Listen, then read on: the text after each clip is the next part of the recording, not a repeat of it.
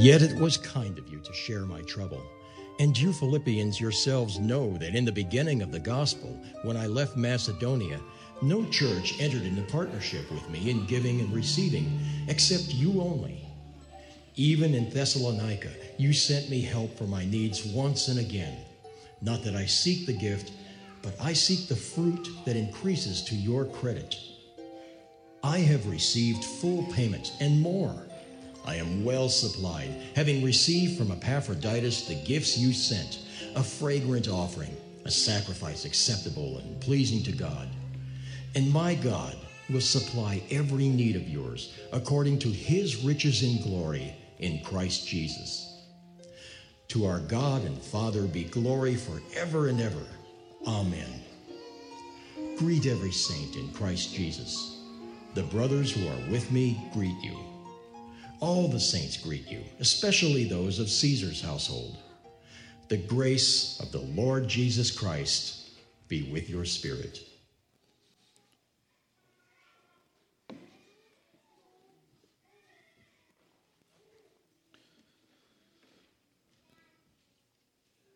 Last week, verse 11 of chapter 4,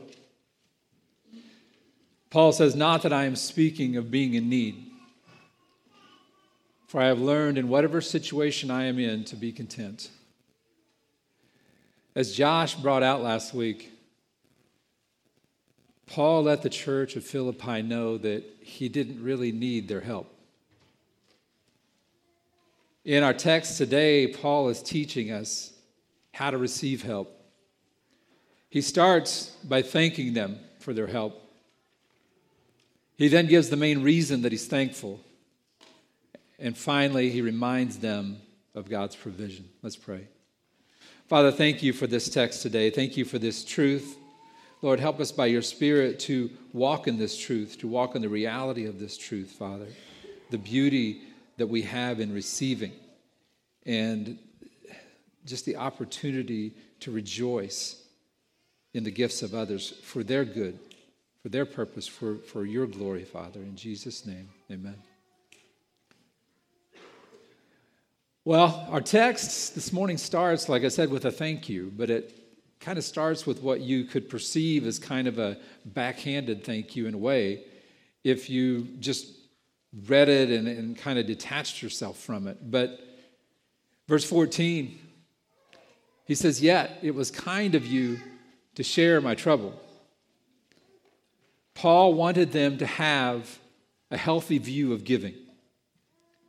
A healthy view of giving is not, look what I did for you, how good I am, how generous I am, how much time I gave. That's not a healthy view of giving. He told them, I didn't need your help. He said, God takes care of my needs. But it was still kind of you to give. He goes on to tell them that they were the first and early on the only ones to help him. And he recognizes that they continued to help him. Now that's Paul's approach here. And the way he responded to them is kind of foreign to how we solicit help today, isn't it? Often it's, if you give to our cause, we'll say your name on the radio. We'll invite you to an appreciation banquet. We'll put you on our list of donors, maybe classifying you as bronze, silver, or gold, depending on how much you give. Maybe even we'll name the building after you. Sound familiar? Now, by saying that this morning, am I condemning this method? No, I'm not. I'm just recognizing that's often what we do today. And I have helped to do it myself in soliciting donations and soliciting gifts. Charities do this because it works. Charities do this because it increases giving. I leave that thought with you this morning because it's not the main thought of the text, but it is something that came to my mind, and I felt like I would be in neglect if I didn't bring it, at least to a point of conversation or thought. And I want to leave you with this question. in that model of soliciting charitable donations, in light of our text this morning, would Paul have done it that way? What if he motivated people by the degree of recognition they would get? I think we can honestly say the answer is no. Something to think about as we look at this morning. After his thank you, Paul gives the reason for responding this way. Verse 17. He says, "Not that I seek the gift, but I seek the fruit that increases to your credit." Paul wants to be clear to the church at Philippi. I am not seeking your gift for my sake. My thanks is not an appeal for more from you for me. He wanted them to know the blessing of being a blessing.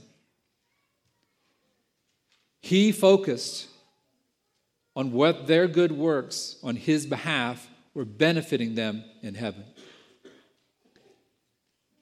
He knew that they would receive a reward because of their kindness. Acts chapter 20, verse 35. He says, "Of all things I have shown you, that by working hard in this way, we must help the weak. And remember the words of the Lord Jesus, how he himself said, 'It is more blessed to give than to receive.'" This reality of heavenly rewards is somewhat of a mystery in Scripture. How can there be different degrees of rewards in heaven when we really won't care about our acknowledgement once we cross into heaven? It's kind of a hard concept to wrap our minds around, but we know that it's true. We know that it exists because Scripture tells us. Matthew chapter 5, verse 12. "Rejoice and be glad, for your reward is great in heaven." Matthew chapter 6, starting at verse 3. "But when you give to the needy, do not let your left hand know what your right hand is doing, so that your giving may be in secret. And a Father who sees in secret will reward you." 1 Timothy chapter 6, starting at verse 17. "As for the rich in this present age, charge them not to be haughty, nor to set their hopes on the uncertainty of riches, but on God, who richly provides us with everything to enjoy. They ought to do good, to be rich in good works, to be generous and ready to share, thus storing up treasure for themselves as a good foundation for the future, so that they may take hold of that which is truly life." When we give to those in need, we benefit just as much as the recipient. Paul appreciated the Philippians' spirit of love and devotion more than their gifts. He knew that God would take care of him. He knew that God would take care of his needs. But what he deeply appreciated was the spirit of the people in the church of Philippi, the spirit of generosity, the understanding of who God was. Verse 18, he didn't discount their gifts. He says, "I received full payment and more. I am well supplied, having received from Epaphroditus the gifts that you sent, a fragrant offering, a sacrifice acceptable and pleasing to God." Our call to worship text, Hebrews chapter 13, verse 16. "Do not neglect to do good and to share what you have." Why? "For such sacrifices are pleasing to God." We are called to give. We are called to sacrifice. Paul didn't need their gifts. He knew that God would take care of him. But he rejoiced in their gifts because he knew what it meant for them. The heart of God is that whether we are giving or receiving, it should be about the other person and not about us. We should rejoice in God's provision and then rejoice in the opportunity that the other person had to participate for their sake, for their benefit, for the beauty of their relationship. He knew that they were coming out of hearts of generosity, hearts that wanted him, Paul, to be taken care of because they wanted the gospel to be spread. Verse 19, finally, Paul reminds them. He says, "And my God will supply every need of yours according to his riches in glory to Christ Jesus." Every need of yours. That word need. Matthew chapter 6, starting at verse 25. Jesus says, "Therefore I tell you, do not be anxious about your life, what you will eat or what you will drink, nor about your body, what you will put on. Is not life more than food, and the body more than clothing? Look at the birds of the air. They neither sow nor reap nor gather into barns, and yet your heavenly Father feeds them. Are you not of more value than they?" Food and clothing. Jesus doesn't even mention shelter in the list of needs. It's food and clothing. He goes on to verse 32. He says, "For the Gentiles seek after all these things, and your heavenly Father knows that you need them all.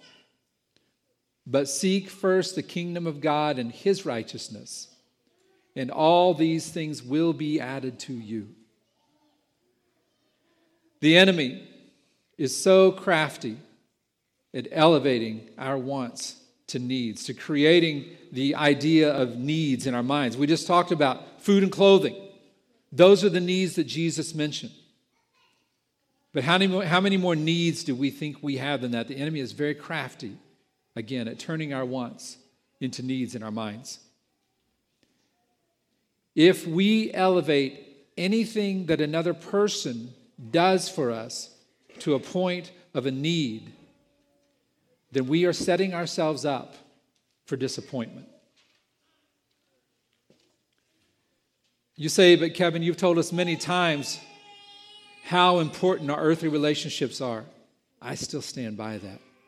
Our relationships are important. Your dating life, your friendships, your family relationships, and the health of your marriage are a reflection of your personal walk with the Lord. The most important relationship in our lives as Christians should be with Jesus.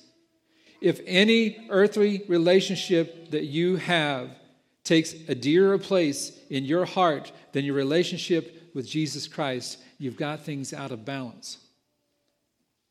Our relationships, our earthly relationships, in effect, in many ways, are a mirror of our relationship with Jesus. That mirror can show beautiful things. That mirror can show ugly things. When we put so much faith in our earthly relationships that they overshadow, that they overtake our relationship with Jesus, that's when things go wrong. Even when we don't have, quote unquote, any earthly relationships, our urgency, our hunger for an earthly relationship, when that our desire for an earthly relationship is greater than our desire for our relationship with Jesus Christ, the enemy is directing our lives. Now, this doesn't mean that we're not called to meet the physical needs of those who cannot help themselves. when Paul's saying he didn't need this from the Philippian church, we're still called to help those in need. Remember, the verse we read earlier, we must help the weak. If Christians were willing to filter out all of the wants, we would have more than enough time and resources to care for those who are truly in need. Our relationships, our earthly relationships, when kept in a proper perspective, are ultimately a tool to make us more and more like Christ. If we consider anything that a specific person does for us a need, then we are opening ourselves up for discontentment. When we put that expectation on earthly relationships, when we think we have to have this certain earthly relationship to meet a need, we are opening ourselves up for discontentment, disappointment, fear, worry, anxiety, anger.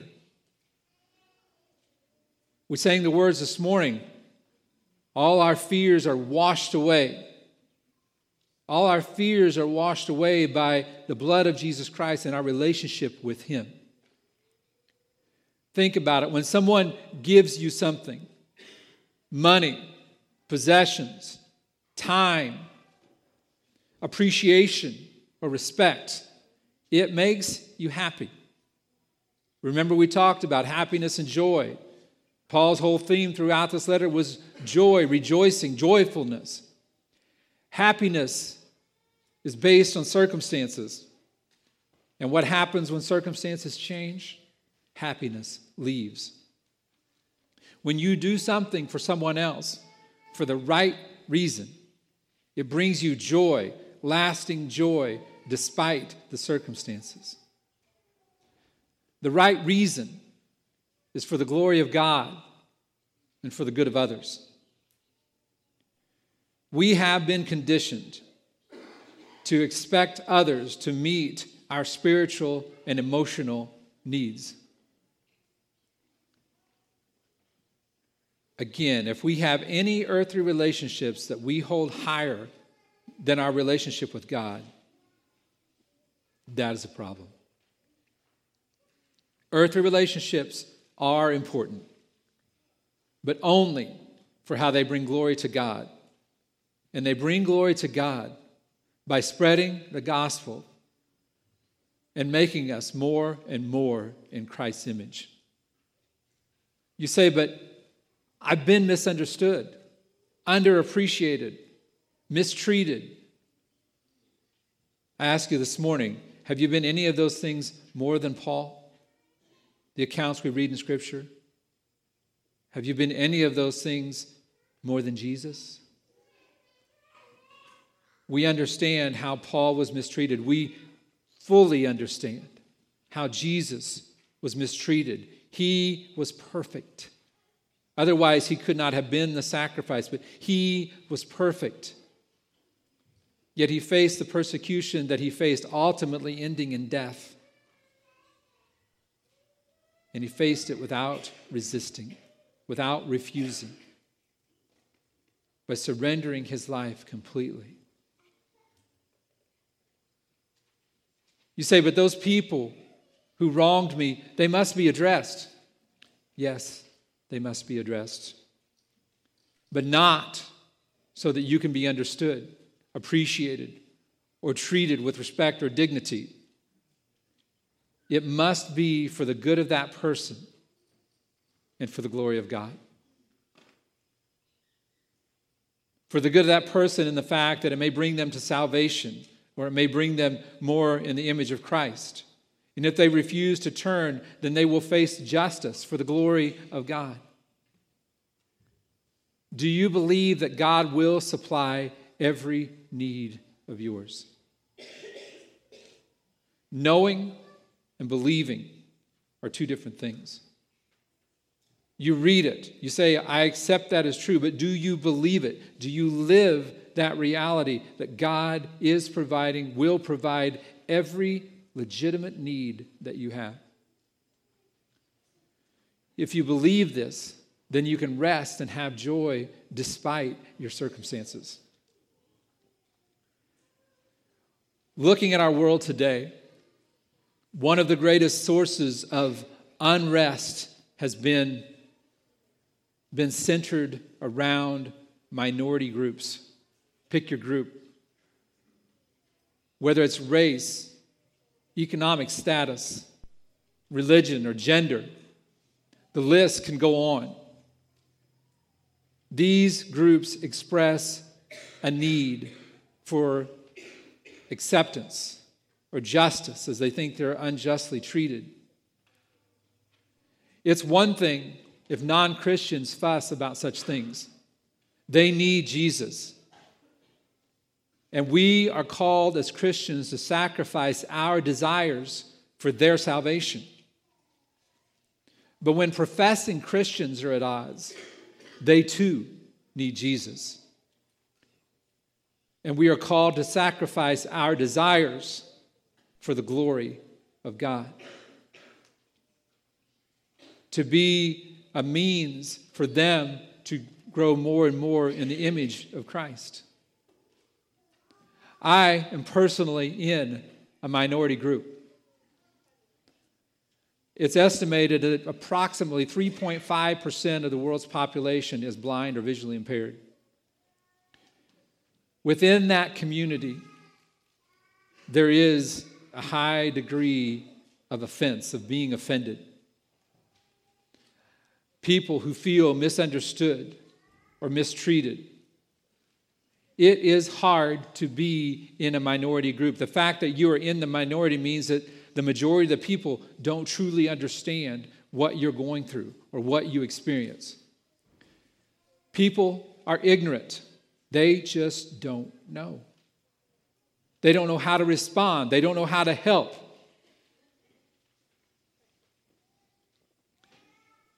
Some people are just flat mean and evil, if you would say that. I personally, in my situation, have ran into some of these people, but very, very few. The vast majority of the conflict within the minorities receive is out of sheer ignorance. There is evil, and there are wicked responses. But I contend that the vast majority of the responses are out of sheer ignorance. Now, there is a failure to overcome that ignorance, which is a whole other discussion.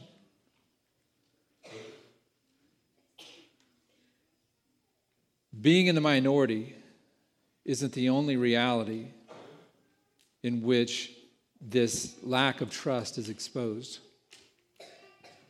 Often in our world today, the majority opinion, the majority reality doesn't have the power. Whether it's at a local or a national scale, politics is a very frustrating thing. It can be easily and often is corrupted. People have their own agendas. They have their own desire to hold on to the power that they have. And in doing so, some minority opinions get lifted up and pushed through. If you look at some of the social agendas that have been pushed on us today, 10 years ago, they would have seemed impossible. Look at some of the economic decisions that are being made. Prices are sky high. Banks are failing. The health decisions that were forced on us in the last 3 years. All of these things are difficult. They can cause us anxiety. They can cause us stress if we don't remember who provides our needs. If we don't walk in the reality of who actually truly provides our true needs. Whether we are in the minority or the majority, as Christians, if we are adversely affected by people or their decisions, we can trust that God will meet our needs. If we are watching someone else suffer, we are called to help. But like Paul, that person or persons doesn't need us. The reason that we help is for the glory of God. The reason they accept our help is to seek the fruit that increases to their credit. And how will God provide for our needs? According to his riches in glory in Christ Jesus. Our God of boundless resources provides for our needs through the life, death, and resurrection of his Son, Jesus Christ. When we are disappointed with our circumstances, in despair, we are called to remember that God will meet our needs. And he meets those needs through the ultimate sacrifice, the one who triumphantly entered that city over 2,000 years ago. Triumphantly entered that city, faced the persecution that he would face that week, faced the death that he would face that week to meet our needs. It is finished. It is done.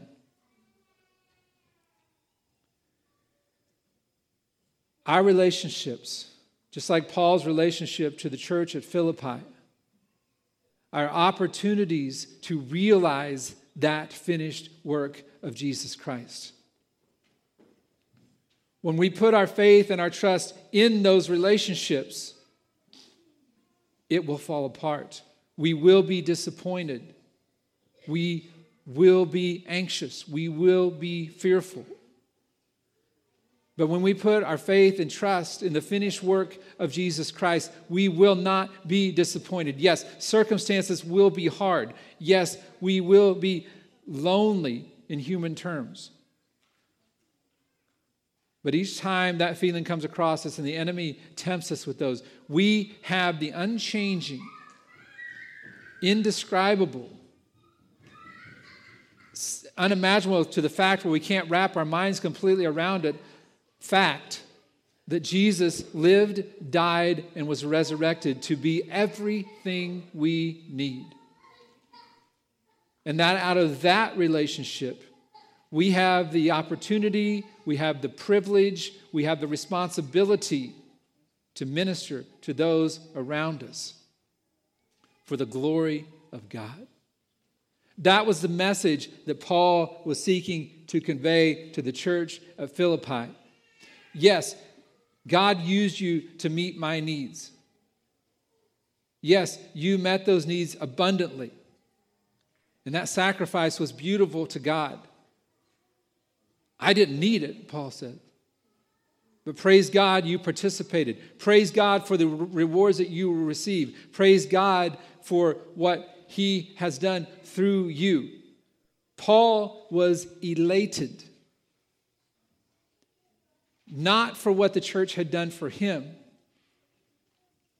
but for how God would reward the church for what they had done for him. Because he understood and knew the love of God.